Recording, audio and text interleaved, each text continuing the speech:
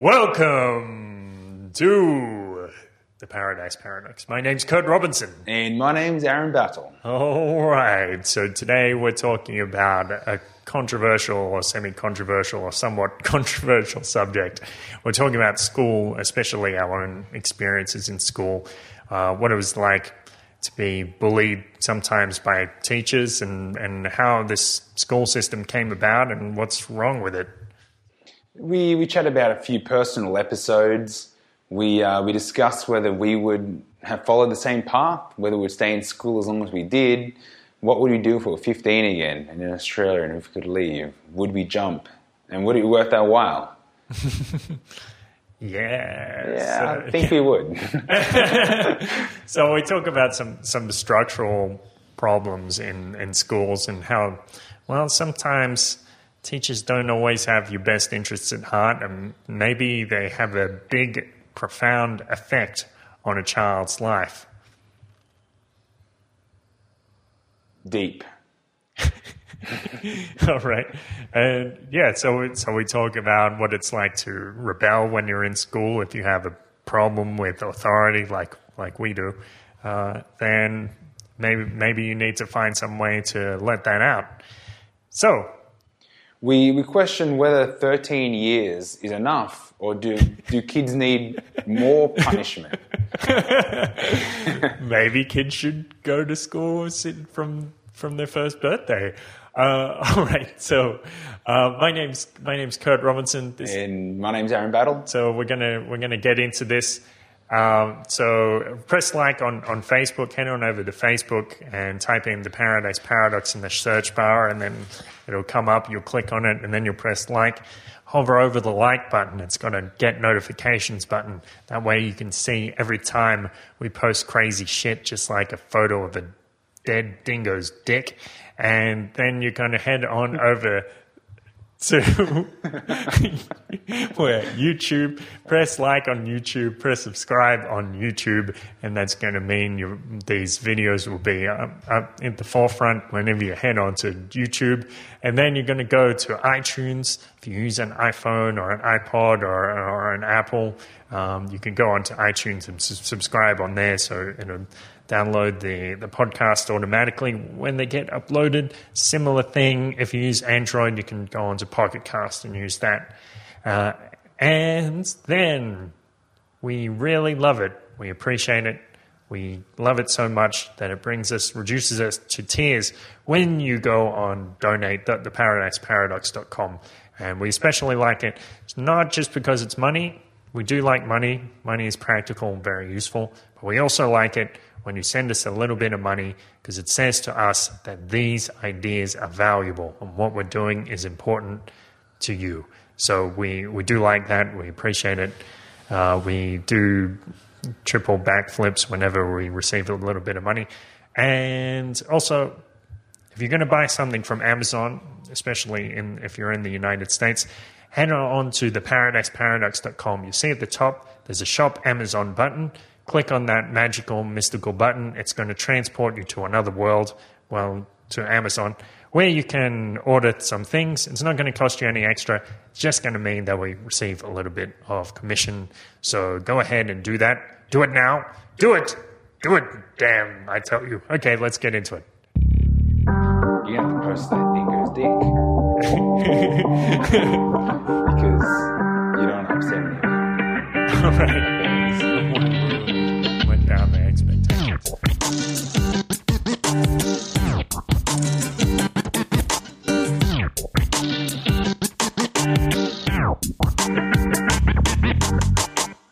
Self-development?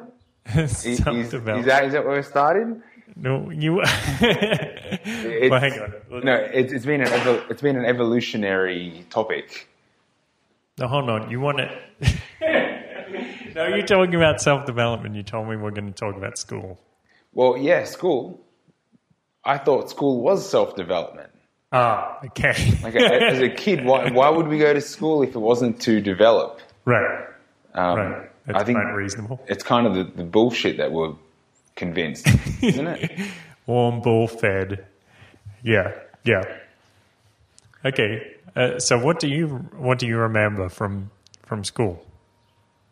Do you remember your first day of school?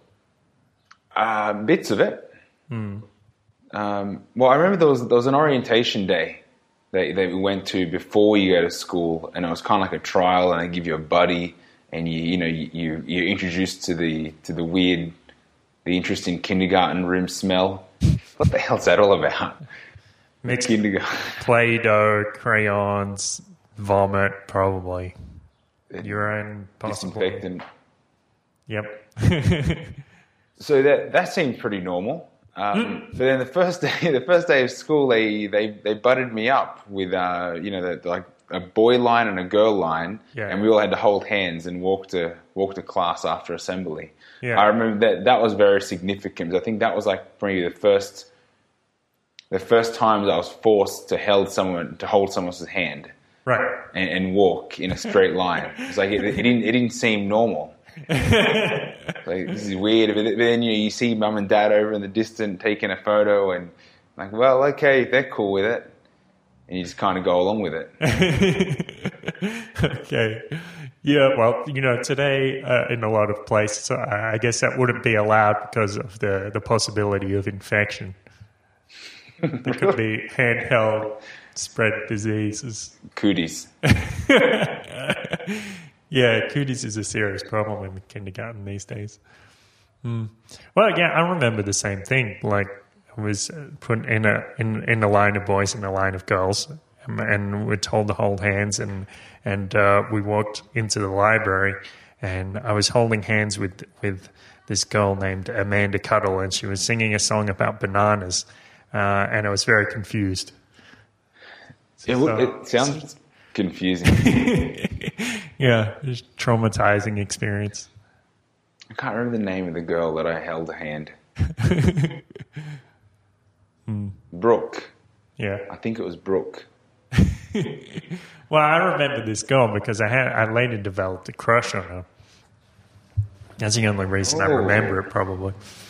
Yeah. That singing songs about bananas, serenaded me. Well, that's significant. Moment of childhood. Yeah. So, it caught me by surprise when we were going through the notes with this, and I was 4.5 years old. Right. When this happened. So that seems very young. Yeah, it seems young to be thrust into the world, taken away from your parents to hang out with a bunch of strangers who maybe your parents know them, maybe they don't know them all that well. There's a weird thing about school. Like in this case, I was going to school in Lawn, where I grew up. Mm-hmm. Yeah, there's an infant school, so like from kindergarten to year 2, this school will take care of you. So my parents actually did know my teachers, but in that case, but later, my parents hardly knew my teachers at all. But they were just assuming that everything was fine. How messed up is that? Like, would you let a babysitter watch your kids if you didn't know the babysitter without a recommendation or something? No, they got the recommendation. That was the government approval. It was a public school, right? Yeah, it was. I always went to public school, yeah. Same. Yeah. Yeah. No, I attended Raymond Terrace Primary, and they just had kindergarten and then 1 through to 6. There wasn't a special kindergarten, year 1, year 2. But I guess my parents were pretty involved. There was always the introduction to the teacher, like a first day. No, but I guess you're right. I guess in later years, it wasn't a very big school. Most I think my parents knew most teachers or had a vibe about them. Yeah. But there is a certain level of trust. What? Let it go, I've got a vibe. I'm sure he's a good guy. I've never met him, but, it's probably okay. Yeah. That's weird. Yeah, everybody just goes along with it. Completely normal. Nobody worries. Nobody seems to care. I remember wondering why, like, what the hell is school all about? Like, what, do I have to do this? Like, why? The classic kid question. Yeah. And 13 years of your life gone into study and stuff that you're not interested in. And then I'm not sure what year you realize it's just a game and it's just a matter of remembering stuff and then filling it in and the form at the end. It's like, I watched it. I watched the movie. I turned up, and you fill the form in, which is an exam. Just I don't know. I guess it's your parents makes your parents happy to know that that you remembered some stuff. It's like my child has a good memory. But I remember asking Dad, like, why do I have to do this? Like, do I have to do this? And I must have been young, because I can't really remember when. Yep. And he gave me a really cool... I mean, at the time, I was like, that's a bullshit answer. But I look back now, and I'm like, well, that's pretty good answer. What did he say? He said, well, I went to school. That's terrible.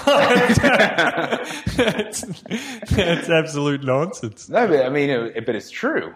It's like the truth is he didn't know either. Right. And he's just like, well, like my mum and dad made me do it, so now I'm making you do it. It's like, and I bought it. I was like, well, shit, so we're both in this together. All right, Dad. Okay. But it seems like one, you're young. Yep. And then it's a long period of time. Yes, it's very long. 13 years, it could be, 11 or 13 years. That's a very long time. At least. Yeah. Well, some people stick around for an extra round of government indoctrination. If they're convinced. They get most of it. This is a good thing. Well, yeah. I mean, okay. I'm being a bit too harsh there. Of course, there's good things about universities, but there's also a lot of bad things. Yeah,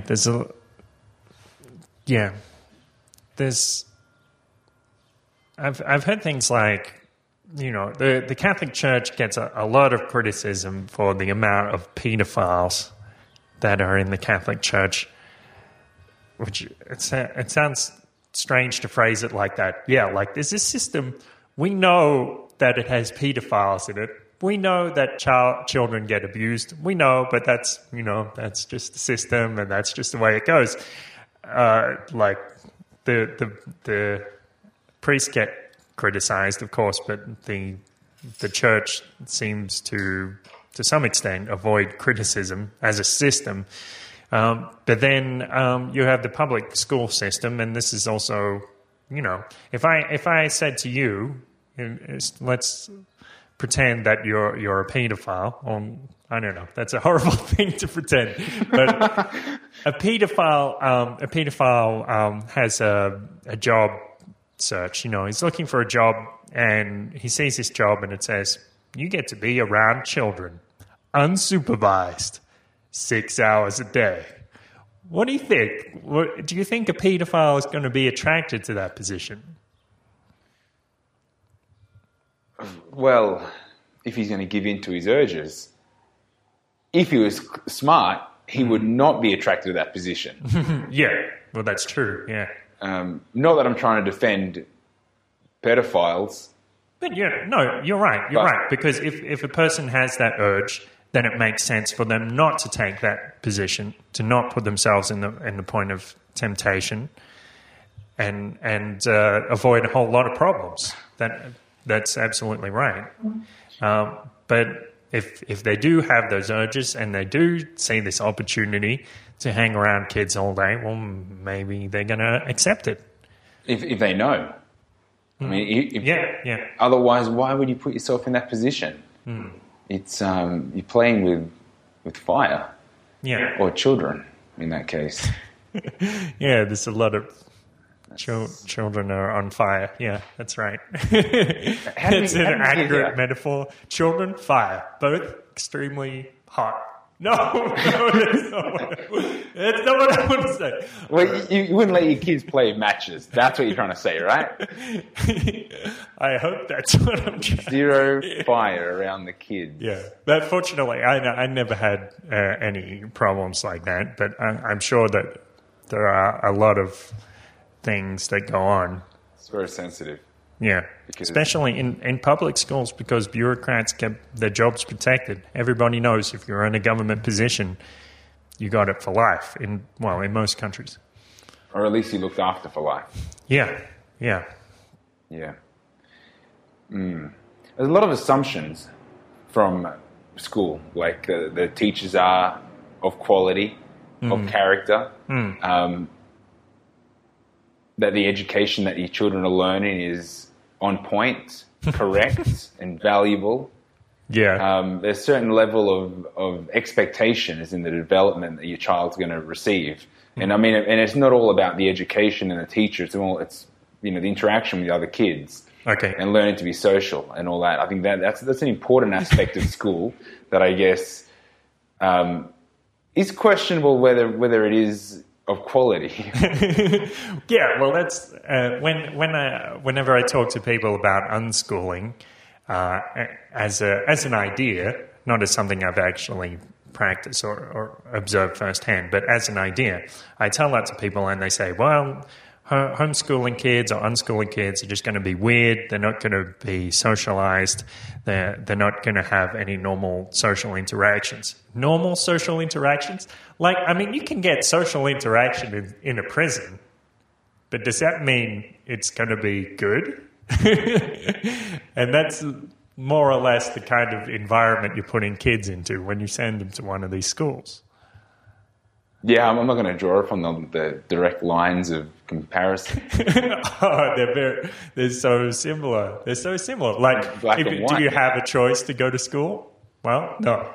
Okay, so you're there. You're not there by choice. You're there by force or by coercion. And you're surrounded by kids who you're not associating with by choice necessarily. I mean, there's a lot of kids there which, if you were in the real world, you wouldn't hang around them and you wouldn't be in vicinity with them, and these kids are going to pick on other kids because that's what people do when they're forced into this environment and they're frustrated. The tensions develop. Yeah. And that's what happens in prison. That's what happens in schools. You divide it up into classes, into age. I mean, you divide it up into age groups. And I know, like, if you look at intelligence, not from a capacity of ability or based on age, there's a whole different range of qualities that you can draw upon from, like, intelligence, like a social intelligence or an emotional intelligence, or even like a level of consciousness or awareness. That's a huge part of intelligence. So, grouping kids together just because they're reasonably the same height is ridiculous. Yes. How are you supposed to develop without lack of diversity? Yes, that's right. And this, I brought up this point on another one about the elephants. When you put elephants, if you put a baby elephant in with adult elephants, then the baby elephant will be socialized and understand what's a proper way to behave. But if you put a bunch of baby elephants on their own, they'll become delinquent. They'll go around annoying people and being violent because they don't have the correct models of how to behave as an adult. Do you reckon you could draw a study based on that? I mean, you could draw it up. Like the same characteristics, and look at the increase in delinquency against in early adults in pretty much every society of human. Yeah, that would be an interesting study. Like the amount of time spent around adults, socializing with adults, compared to the amount of time associating with people their own age, and what a difference it makes in their behavior. That would be very interesting to look at. Well, looking back at my own childhood development and stepping away from school, I think a big educating factor was my interaction with weekend sports. Yeah, like going to little athletics. I was with a group of kids, my same age that we're all competing with, but there was always different adults that would walk around with you and facilitate the measuring of your shot put throws or discus or timing, your runs and all that. And even though we didn't really focus too much on competing with each other, because our group had like under 13s mixed through under 18s. Mm-hmm. It was a wider range of group, but it was a mixed diversity of kids. We're from different schools, so that was kind of irrelevant. Mm. And it was more about interests and having a mixed range of adults that you're associating with.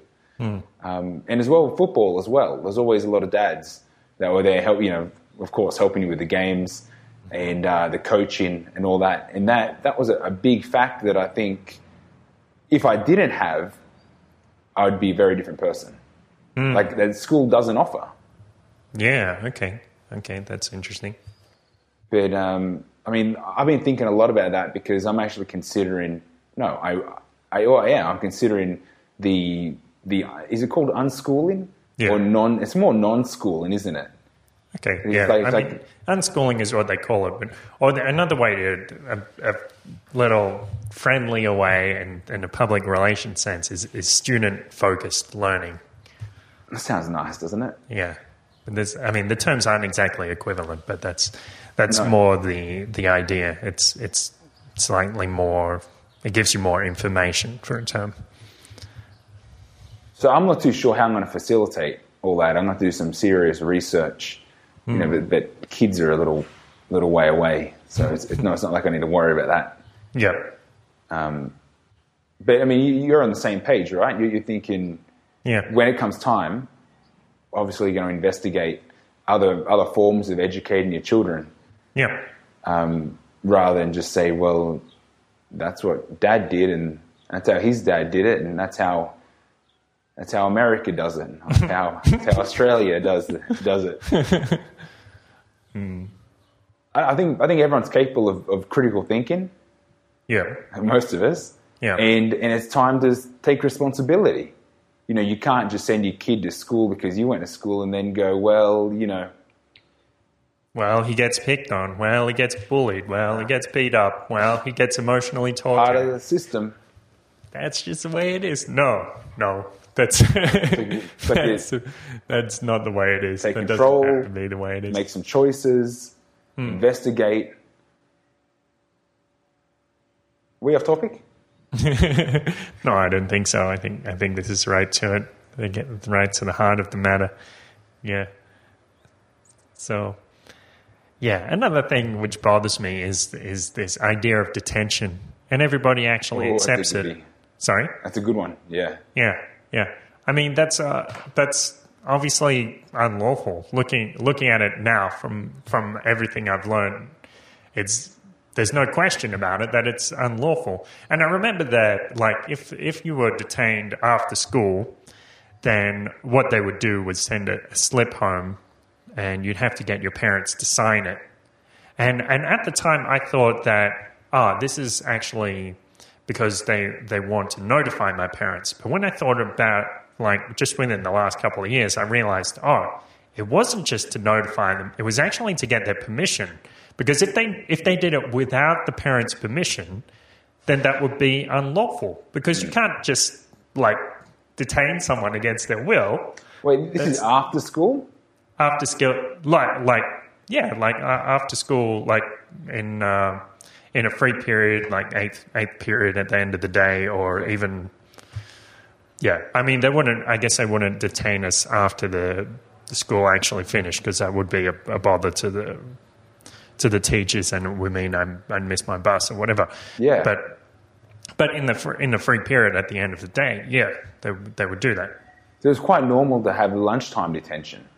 Yes. So you guys have that as well? Yeah. But they I don't know why, but they didn't ask parents' permission for that, I guess. They probably don't know why they're even asking the parents' permission.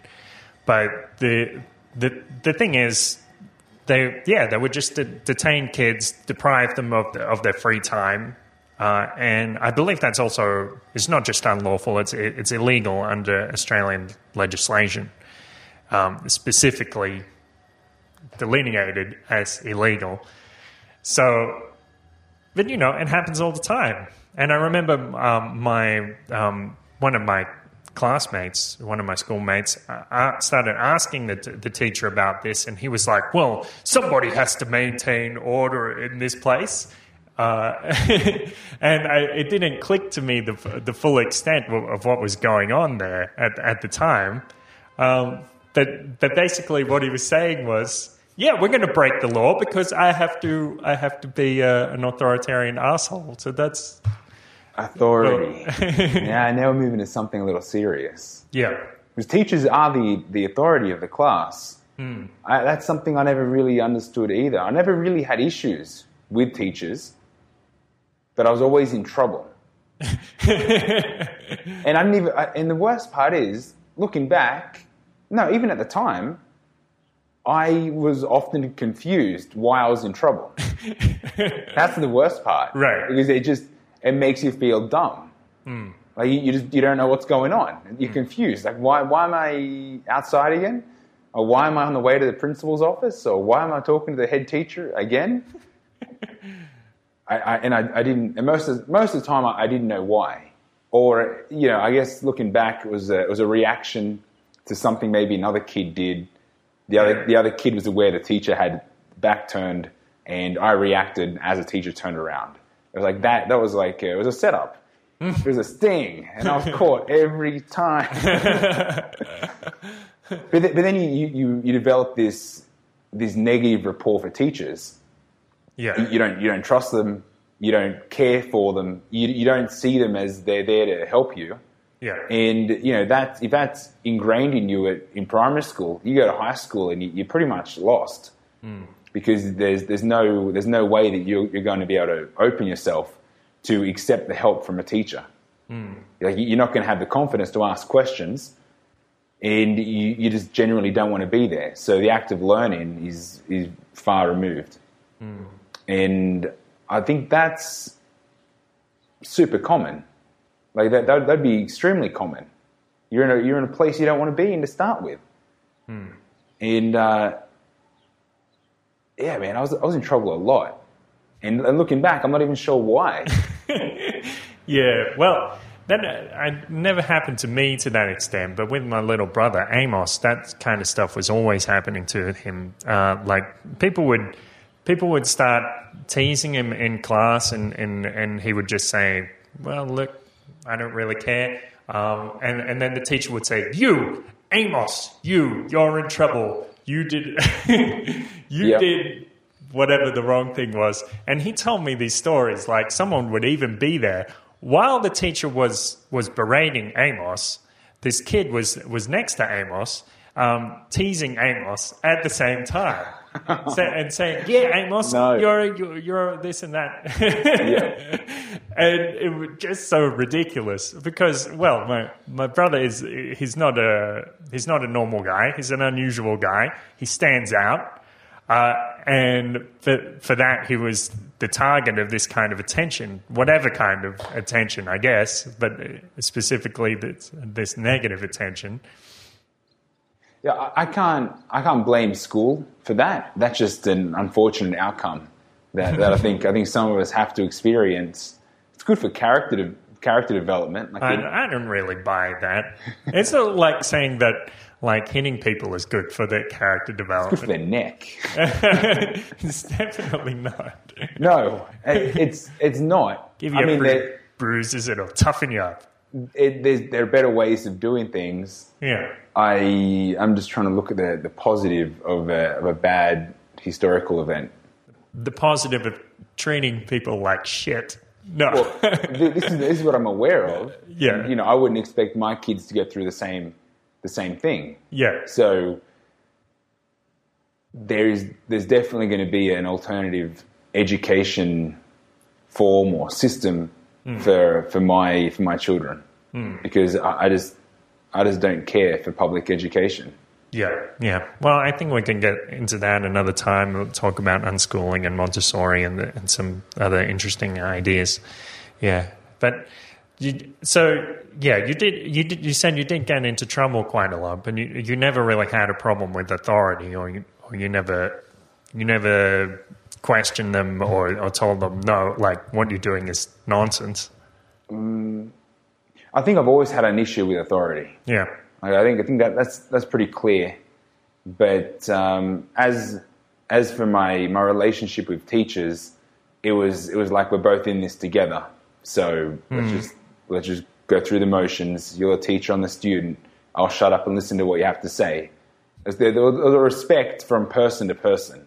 Okay. But I mean, I never really saw the teacher as all end all authority, or as like I never saw them as a police officer. But now I look at police officers like they're not an authority either. So I think that seed of being able to identify the role and not attach that to authority has able to. I mean, that's given me access to remove authority, as in you're not the boss of me, from pretty much every role or every job or government position or whatever. Like I don't see why I need to fall into place just because I'm told to. Yeah. That's kind of what you're saying? Yes. But I mean, I still had normal issues with teachers. Press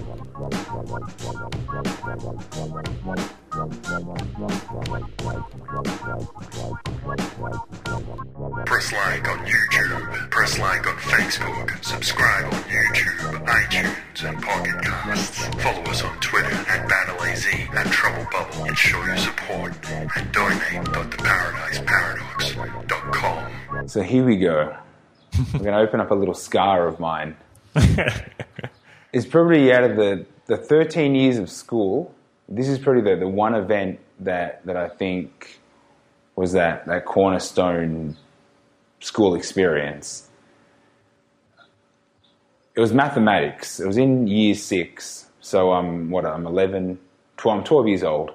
And it was, the school was trialing this changing of classes. So, there was like in the morning, there'd be a different class. You might do mathematics one morning, and everyone had a different teacher for mathematics. So year 6, we changed teachers for that early. We mixed the year up.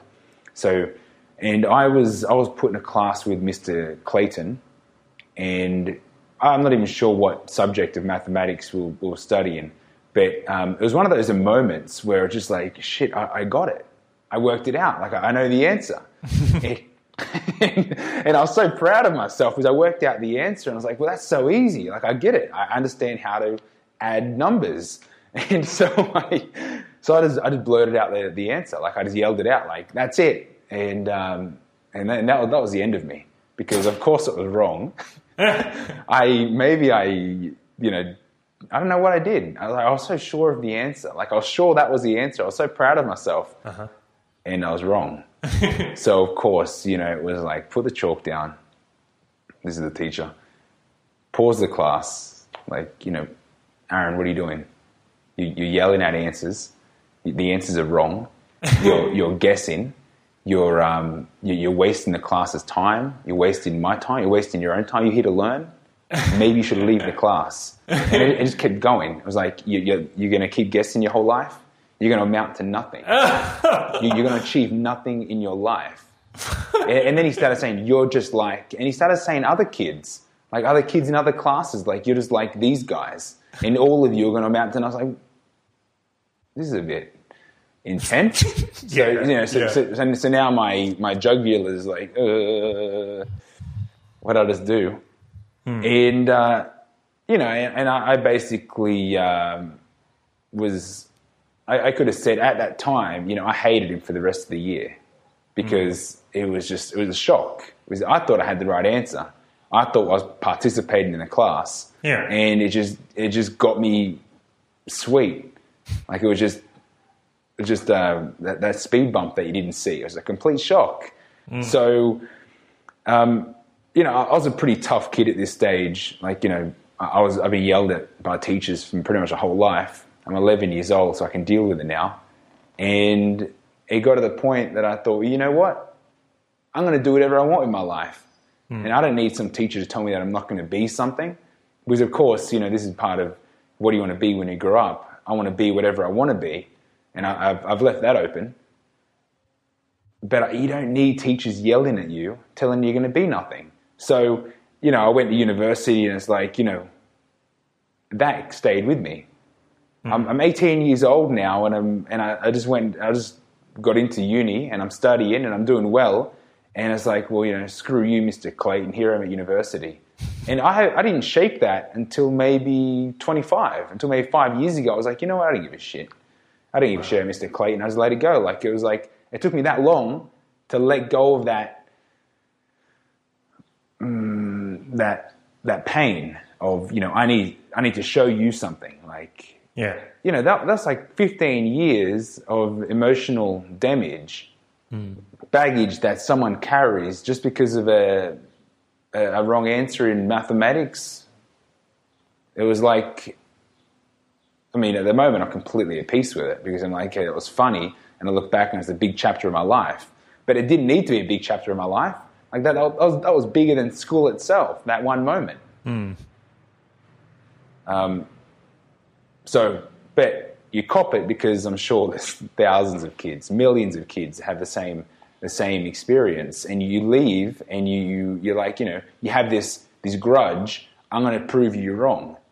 Yeah. And maybe that has served me in a way because it's pushed me a little bit. Like, I'm going to show him. But what a waste of energy. Yeah, you could have forgot about your grudge and just actually got on with your life. I could have just done well for me. Yeah. Like, I don't need to do well to prove myself to someone else. Prove that pinche Mr. Clayton trying to... He's such a douchebag. Yeah, well, yeah. That's a thing because I think that a lot of teachers don't really realize that they can have this profound effect in the formative experiences of children where they can actually change the course of their lives, like even just in one day, in one moment like that. Well, I do remember this one time, I think I was in year 8, and the whole class had detention for some reason. I don't know why. It's probably some nonsense reason. But I'd completely forgot about it. And so the science teacher, Mr. Murray, came up to me in another class and said, hey, you forgot the class, you forgot the detention, so you can come here to make up for it. And he knew I wasn't an idiot. He knew I was that I'd probably just forgot. So that was fine. He wasn't trying to be extra hard on me because of it. He just wanted to get it out of the way and give this kind of appearance of justice being done or whatever. Anyway, doing the detention, we were wiping the desks down, and there was another teacher from the science faculty there with him, and Mr. Murray said something like, "Oh well, I guess." Hopefully we won't see you kids back in detention again or something. And this other teacher said, well, I think these kids will do just fine getting themselves back into detention again. And it didn't have that much of an effect on me. It didn't weigh on me that much. But later it occurred to me how much of a self-fulfilling prophecy that was. Like, she wanted to believe that we were bad kids, that we were doing things wrong and we were going to get punished for it. Why? We're just, we're fellow human beings here. So that's such a fucked up thing to say to a kid. Really. It is, but the teachers are equally trapped in this because they get picked on by the kids, whether that's directly or by accident, and they carry that emotional pain as well. It's like most of the teachers come in so fresh and, just out of uni, and I'm going to change the world. I'm going to change these kids. And, they get told that, the kids are the future of this world and we need to educate them, and they want to do well. But then the kids they're not aware of the intentions of the teacher. The kids are in jail. They just want to get out in the playground and do what they want to do. So then, of course, they're going to react, and they're not going to give the teacher the best time. And it's like they're both fighting with each other. Yeah. Well, that's indicative of a toxic system, really. But another story I wanted to tell. When I was in year 6, I remember that, let's see, it's difficult to capture the background, but I guess I was always a kind of quiet kid. But this at the time I was sat next to my friend Jonathan, who was a bit loud and rambunctious and sometimes disrupted the class with his little antics. But you know, again, he wasn't a bad guy. Who's just liked to mess around. But what happened? I think there's like some of Jonathan's how can I say it? His gusto rubbed off on me, and then one day our teacher, Mr. Marshall, he was saying something like, "Hey, when I'm speaking, I want you to put your pens down so you can listen closely." And then he started speaking, and I still had my pen in my hand, and I was like just holding it. And he said, "Hey, what did I say? You know, put your pen down. Why do you have your pen in your hand?" And I looked right back at him, and my lips started to quiver, and I saw the pen in his hand, and I said, "Why do you have that pen in your hand?" Ooh, that would have been game over, man. You would have been the coolest kid in class. Everyone's like, "Oh man, Kurt's got nuts." Yeah, well, actually, my friends gave me props after the class for standing up for it. But it was interesting too, because after that, Mr. Marshall actually he said, "Look, I'm going to ignore that because I know you're normally a good kid." But then a few minutes later, he more or less apologized to me because he knew what I said was right, and he said he didn't mind. Like it's not that you have the pen in the hand; it's actually that, you know, sometimes it can be distracting. But the thing is, I'd pointed out that he'd been a hypocrite. And it was like one rule for us and another rule for him, and yeah, it was an interesting case. But this is probably the first time in my life that I ever stood up to a teacher. It was good that he was a good sport about it. Yeah, I mean, he was a good guy. Yeah. But it's this authoritarian model. And I think there's a lot to be said about this meta-communication. Like, all these years, you know, 10, 13 years of your life, you're in this classroom and you're told to do this. You're told, listen to me. I'm the head of this class. I'm the one who calls the shots. You are subservient. And of course, it's never blatant. They never say that, but that's the communication. It's what it is. Yeah. Yeah. And to say that doesn't have an effect on you is... Yeah. That's bullshit. Because, I mean, if you do anything, you do anything for, what is it, 3 months, it becomes a habit. Yeah. Yeah. So I think it's actually 30 days. 30 days. Really? Yeah. So, you know, 10, 13 years of your life, that could well become a lifetime habit. A lifetime habit of being subordinate, being a mindless follower, you know, do what we say and that's it. I was watching a video yesterday that explained creativity is the only skill, or I think it's more of a superpower, that we have that doesn't go away if you don't use it. Okay. It's like, you know, you can have inactive creativity and then pretty much any day you want to try and activate that again, as long as you had it in the first place, you can still be creative. It's like one skill, it never goes away. It's like it's in you, it's part of you. And I think maybe that's why creative people, like, you know, all forms of artists are probably a little bit more, I guess, immune to this 13 years of conditioning.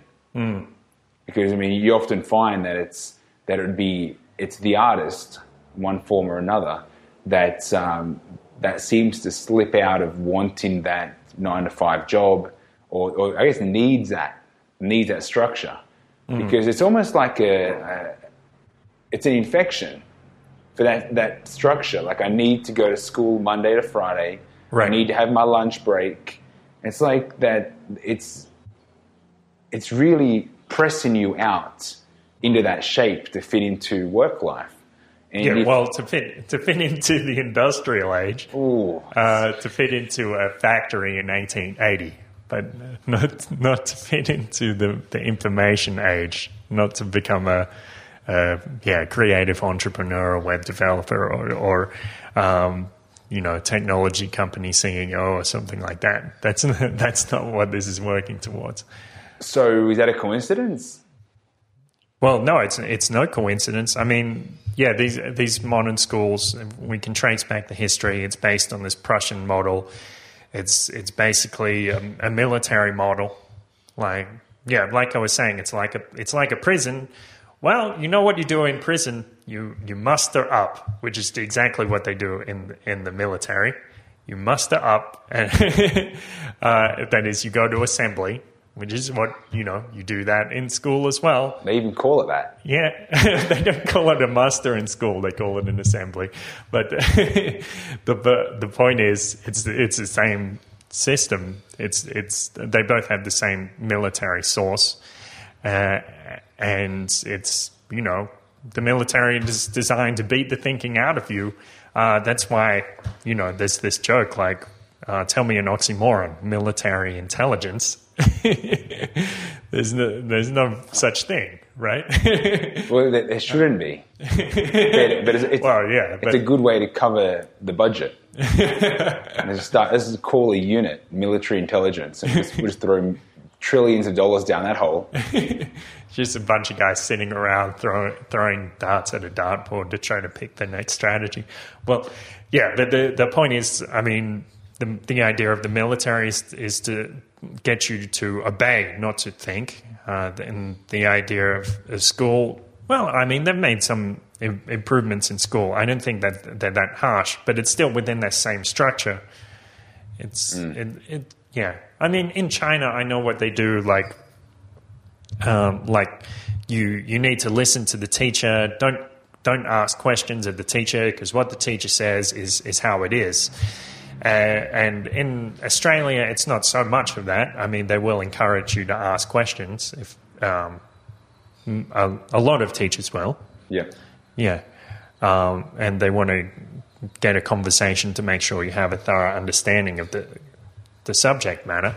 But it's still got that military structure. So I'm going to throw something out. Maybe we can change the podcast format a little bit. Okay. We should give homework, just to keep in line with the theme, to everyone that's tuning in. Because they would have went to school as well. Yeah. Like pretty much, I can guarantee that most people that are watching or listening would have went to school, and they mightn't realize how far down the press they are. So, everyone should practice some creativity. Yeah. Like trying to deprogram themselves. Take up an instrument or start active doodling if they're in an office right now, or if they're on the bus on the way to work. Or try and imagine what that cloud in front of you is. You look out your car window as you're running late to work and you park at that traffic light. It's still red. Look at the cloud. Tell me what you see. Let's start activating the creativity. It's gonna help them. Yeah. Break out. I think so. Yeah. This authoritarian model, I think it's the reason why. I guess it's more efficient in Australia than in Mexico, because there are so many hardcore statists in Australia. Like if you question the idea of government in Australia, people will say, "No, we need it. It's necessary to life." It's they got to have it. It's like an addiction. They need someone telling them what to do. If they don't have someone telling them what to do, they just don't know. But it's not really true though. But that's their fear. They fear that somebody won't be making demands of them, which is really perverse. Because then you ask them, do you know what you're doing? And of course they know what they're doing, but everyone else doesn't. Yeah, exactly. Well, that's the great quote that says, yeah, every man to himself is an anarchist, but of course everybody else needs those rules, not me. Yeah. Everybody else needs to be told what to do, but not me. So you think other countries have it less, or from your experience? I guess perhaps in Mexico, this system isn't as developed, or maybe teachers are more apathetic, so people don't pay attention so much to this authoritarian model. Or it's also, I guess maybe it's just plain old Mexican hospitality, like people, the teachers are willing to be friendly, they're willing to cooperate with their students. I don't know if that's a thing, because I know that, what's the word? Corporal punishment, not capital punishment. Corporal punishment is still very important in Mexican culture, which is very. How can I say that? That's not what I want to say exactly. It's something, unfortunately, which still happens a lot in Mexico. Like, yeah, you got to beat your kids to get them in line. That's something that still goes on a lot. But on the other hand, you have this Mexican rebel spirit, and I'm not sure how that paradox is resolved. But that's how it goes. Well, I'm trying to work that out. Yeah. By talking to a lot of people, but I haven't seen a crack in it yet, because everyone seems to be of the understanding that, they're their own boss and they do what they want. Right. Really, there's no need for government. We know that. But we need government, right? It's literally right next to each other. Yeah. Because there's no crack where there's an opening for thought into, well, we don't need them, but we need them. But there's no thought into, well, what do they actually do? And maybe I could actually do that instead. Yeah. Well, you told me that story, who was it about Kumamoto the other day? You were talking to. Yes. Yep. Okay. So Kumamoto is an independent politician. I think he's only 25 years old, and this is significant because they changed the rules in this election just passed where independents can run. But Kumamoto is the member, or the not the mayor but the alcalde of Zapopan, where Aaron lives, and he's the only independent elected in this election who has never been associated with any major party. So when people aren't exactly sure yet what this means, but tell us the story. Well, he won because he led a real grassroots campaign, really shoestring budget, a lot of door-to-door knocking. One of his main points that he was pushing was, I don't need a salary like the other guys. So, he was, and I think it was he's accepting less than half of the salary to do the same, to be in the same role, to operate the same position. And, he's willing to put his money where his mouth is. So that's something that shows character. But then what comes next is, my joke is, well, of course he can take half the money. They're already overpaid to start with. And what do they actually do? Yep. And everyone's left with the wind's just taken out of their sails. Well, it's good he's taking less of our money that I pay when I go to work, and I pay tax on everything that I buy. When I do work, and I'm actually a productive member of society. Yeah. And then you got someone that's perhaps questionably productive, non-productive. I'm not going to defy that right now. But the question is, for that money that you're paying him to do his job, what is his job exactly? Okay, you can give him a title, but what does he actually do? And then everyone's left well, I don't know, government stuff. that's it. Right? Yeah. So nobody knows. Everybody thinks it's important, but nobody actually knows what the hell he's doing. So I think that's the issue. Like if the roles were more obvious to the public, then they could decide, well, he doesn't really do that, or there's no need for him to do that. And then and then that's when we can open up the understanding to the collective that there are other ways of doing government. And that's gonna be when the change starts coming. Voluntary government, or polycentric law, or just any other system except a centralized monopoly. Wrapped it up. Yeah. So let's see. So what did you learn from your time at school? We're doing question time? Yeah. Well, cool. This is a major point, right? So you asked me, what did I learn from school? Yeah. What were the important things that you learned? I mean, obviously you learned arithmetic, but I don't think that's the core of what we want to get at. The biggest lesson was how to play the game. Yep.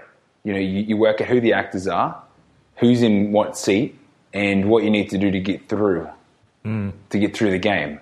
So, you realize, and then it's later that you look back and go, well, I was really there to learn stuff, but I was too busy trying to work out how to get out, or how to get through my time. Yeah. The best, most efficient way that seemed valuable to me at the time, even though at the time maybe I didn't have the correct awareness to see what would be valuable for me in the future. And I mean, who can see the future? Very few of us. So, so it's difficult to make a decision, when you're 10 years old for the Aaron that you're going to be when you're 25 or 50. So, you kind of take, what's best for me right now, what's best for me right today. And it's just it's to play the game well. That was my life lesson. And the worst part is it skews your view on the rest of the world and the way you live your life, because, I got through school and then you go to uni, and I guess I wasn't really a good student. I wasn't a good uni student because I was there to get the best mark with the least amount of effort. That's the mentality that I had. And I mean, I'm sure I'm not the only one. And I think that maybe that's what school provides. And then you go to work, and I mean, I'm sure you can think of many workplaces where you've seen people where they do as little work as possible to continue with their job. And I think that's kind of the exact same mentality that you get from going to school. Yeah. Well, it's like, they never chose to go to school. Maybe they never chose to get this job, or this job isn't the job they actually wanted, and because of that, they only make this half-assed effort, and they do they do the bare minimum to get along. And then you look at the direct comparison of entrepreneurship, or people that are in startups, or an artist that's trying to sell and produce their own work. It's like every single moment into their day of work is 100% output, 100% effort. Like, I need a result. They know what results they need, and they know what they need to do to get there. And it's not about bare minimums and maximum achievement. It's maximum, maximum, maximum for my time and effort. And then of course you see, the innovation and birth of companies that do go on to change the world. And these guys often dropped out of university or ran away from school. Right? Yeah. Look, I mean, that's what it is. Unfortunately, I wasn't that switched on. So, I kept in the game, and I didn't change the game. I guess what I learned from school is just that I don't like school. School sucks. But it's straightforward. I like what Doug Casey says. I don't have a problem with authority. I just don't like people telling me what to do. And a lot of the, I know a lot of the teachers I had were good people, but there were some teachers who were not good people. Teachers that would belittle the students at any opportunity, or, I remember I had this teacher who was a real bitch who would she told us that we had to stay back after class, like eating to our lunchtime, to find 10 words that we've never heard before from this book, which is like it's a teen fiction book. And I was like, so you're going to punish me because I have a large vocabulary? This is like, this is something not right going on here. You couldn't pretend not to? Well, I think that in the end, that's what I had to do. So again, that's the problem. She's encouraging me to lie, which I didn't want to do. But there you go. You put it right in front of me. You turned me into a liar because you put this choice. But either you're going to get freedom or you're going to lie. I mean, to get freedom, you need to lie. So, but like what you said, I agree. Like if I was back there now and I was, 14 or 15 years old and I knew what I knew now, I would have quit school as soon as possible. I would have said, yep, see you guys. I'm out. I'm going to start building websites and that's what I'm going to do. So, I completely agree with you. Actually, I feel the remorse of, damn, I should have left a long time ago. Yeah. But, we all have to play our position from where we are and with the knowledge that we have. But I guess at that point, I guess to some extent, I have to take responsibility for this. But from some extent, too, I have to say they had me brainwashed, so indoctrinated that it never occurred to me that I could just leave. Do you think you could sue them for that? Like, just because you're going to need some capital to take this new path of life. Well, this is the law in Australia is I think you need to stay in school until you're 15 or 14 and 9 months or something like that. Yeah. Which I think for most kids that are at that point that they're about to leave school, maybe the ones that it's interesting, isn't it? It's like now I'm thinking the kids that are 15 and that pretty much are ready to leave school, the ones that have been fighting for their whole life to get out of school are probably the ones that learnt the least and probably should stay in there just a little bit more, right? Like the ones that are actually at the point where they're able to leave school, I'm assuming probably can't read that well. Maybe their writing skills aren't up to scratch. I mean, these guys aren't going to leave and write websites tomorrow or proposals for in general. But why don't they just condense it? Well, you know what? I think for my children, I'm going to give them the minimum, condense what I think was good in school, which is, learn how to learn arithmetic, learn mathematics, learn what's useful. But although we say, of course, when we're 15, we can leave school, we'll get out of there as soon as we can and start pursuing, actual interests and find passions in life. The kids that are actually on that track at 15 probably aren't in the best position to do so. I don't know. It depends on the kid. It really does. Yeah, but you look at Jeff Berwick. I like the story he tells. He was basically like he knew school was a big scam, and he was like, "This is nonsense. They're teaching me this outdated stuff," and so he just went to school and got to pass the exams with like a 50%, just enough to get his mother off his back, so he could go in and work on stuff on the internet. And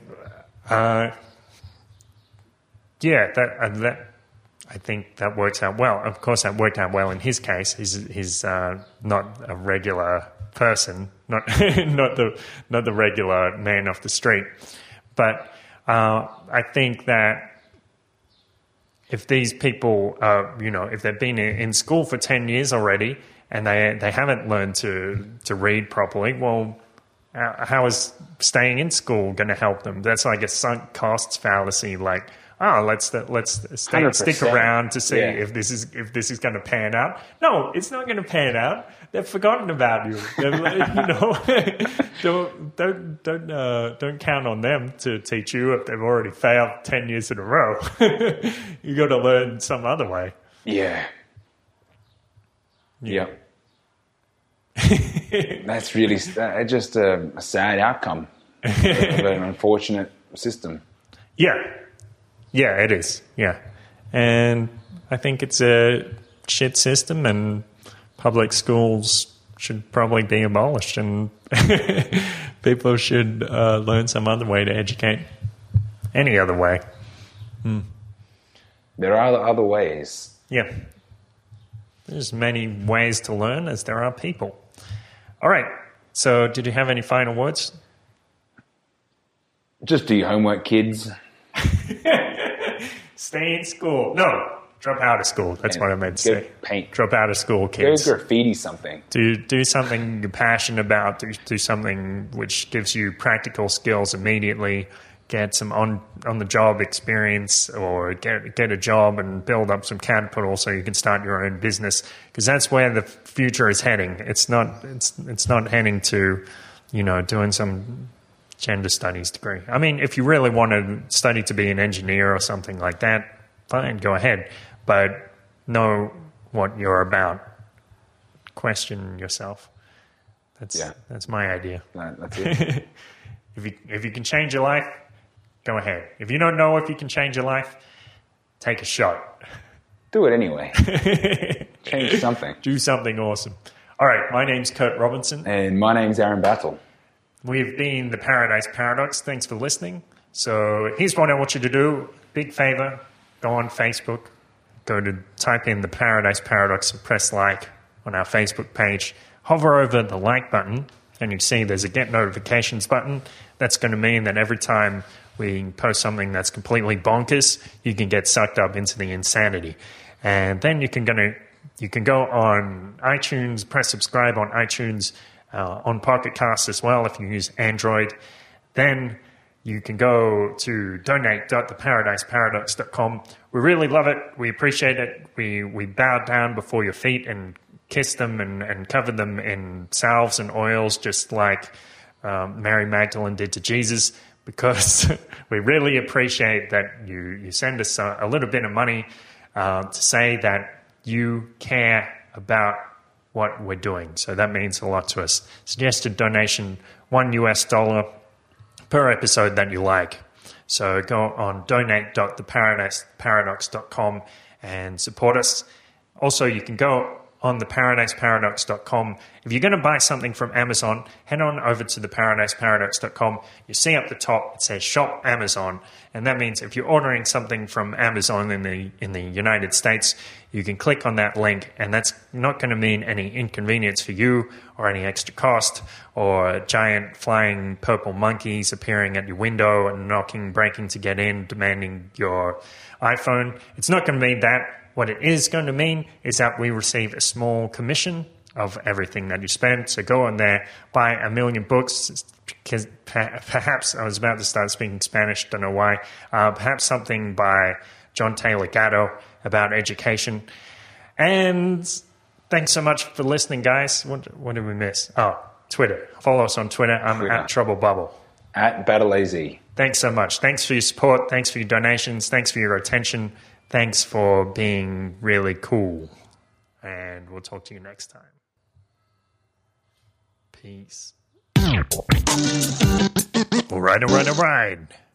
Thanks for listening to another profound and soul-crushing episode of the Paradise Paradox. Remember, if you want to have a look at the show notes, head on over to theparadiseparadox.com/42.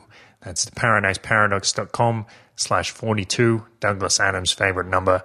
And we'll talk to you next time.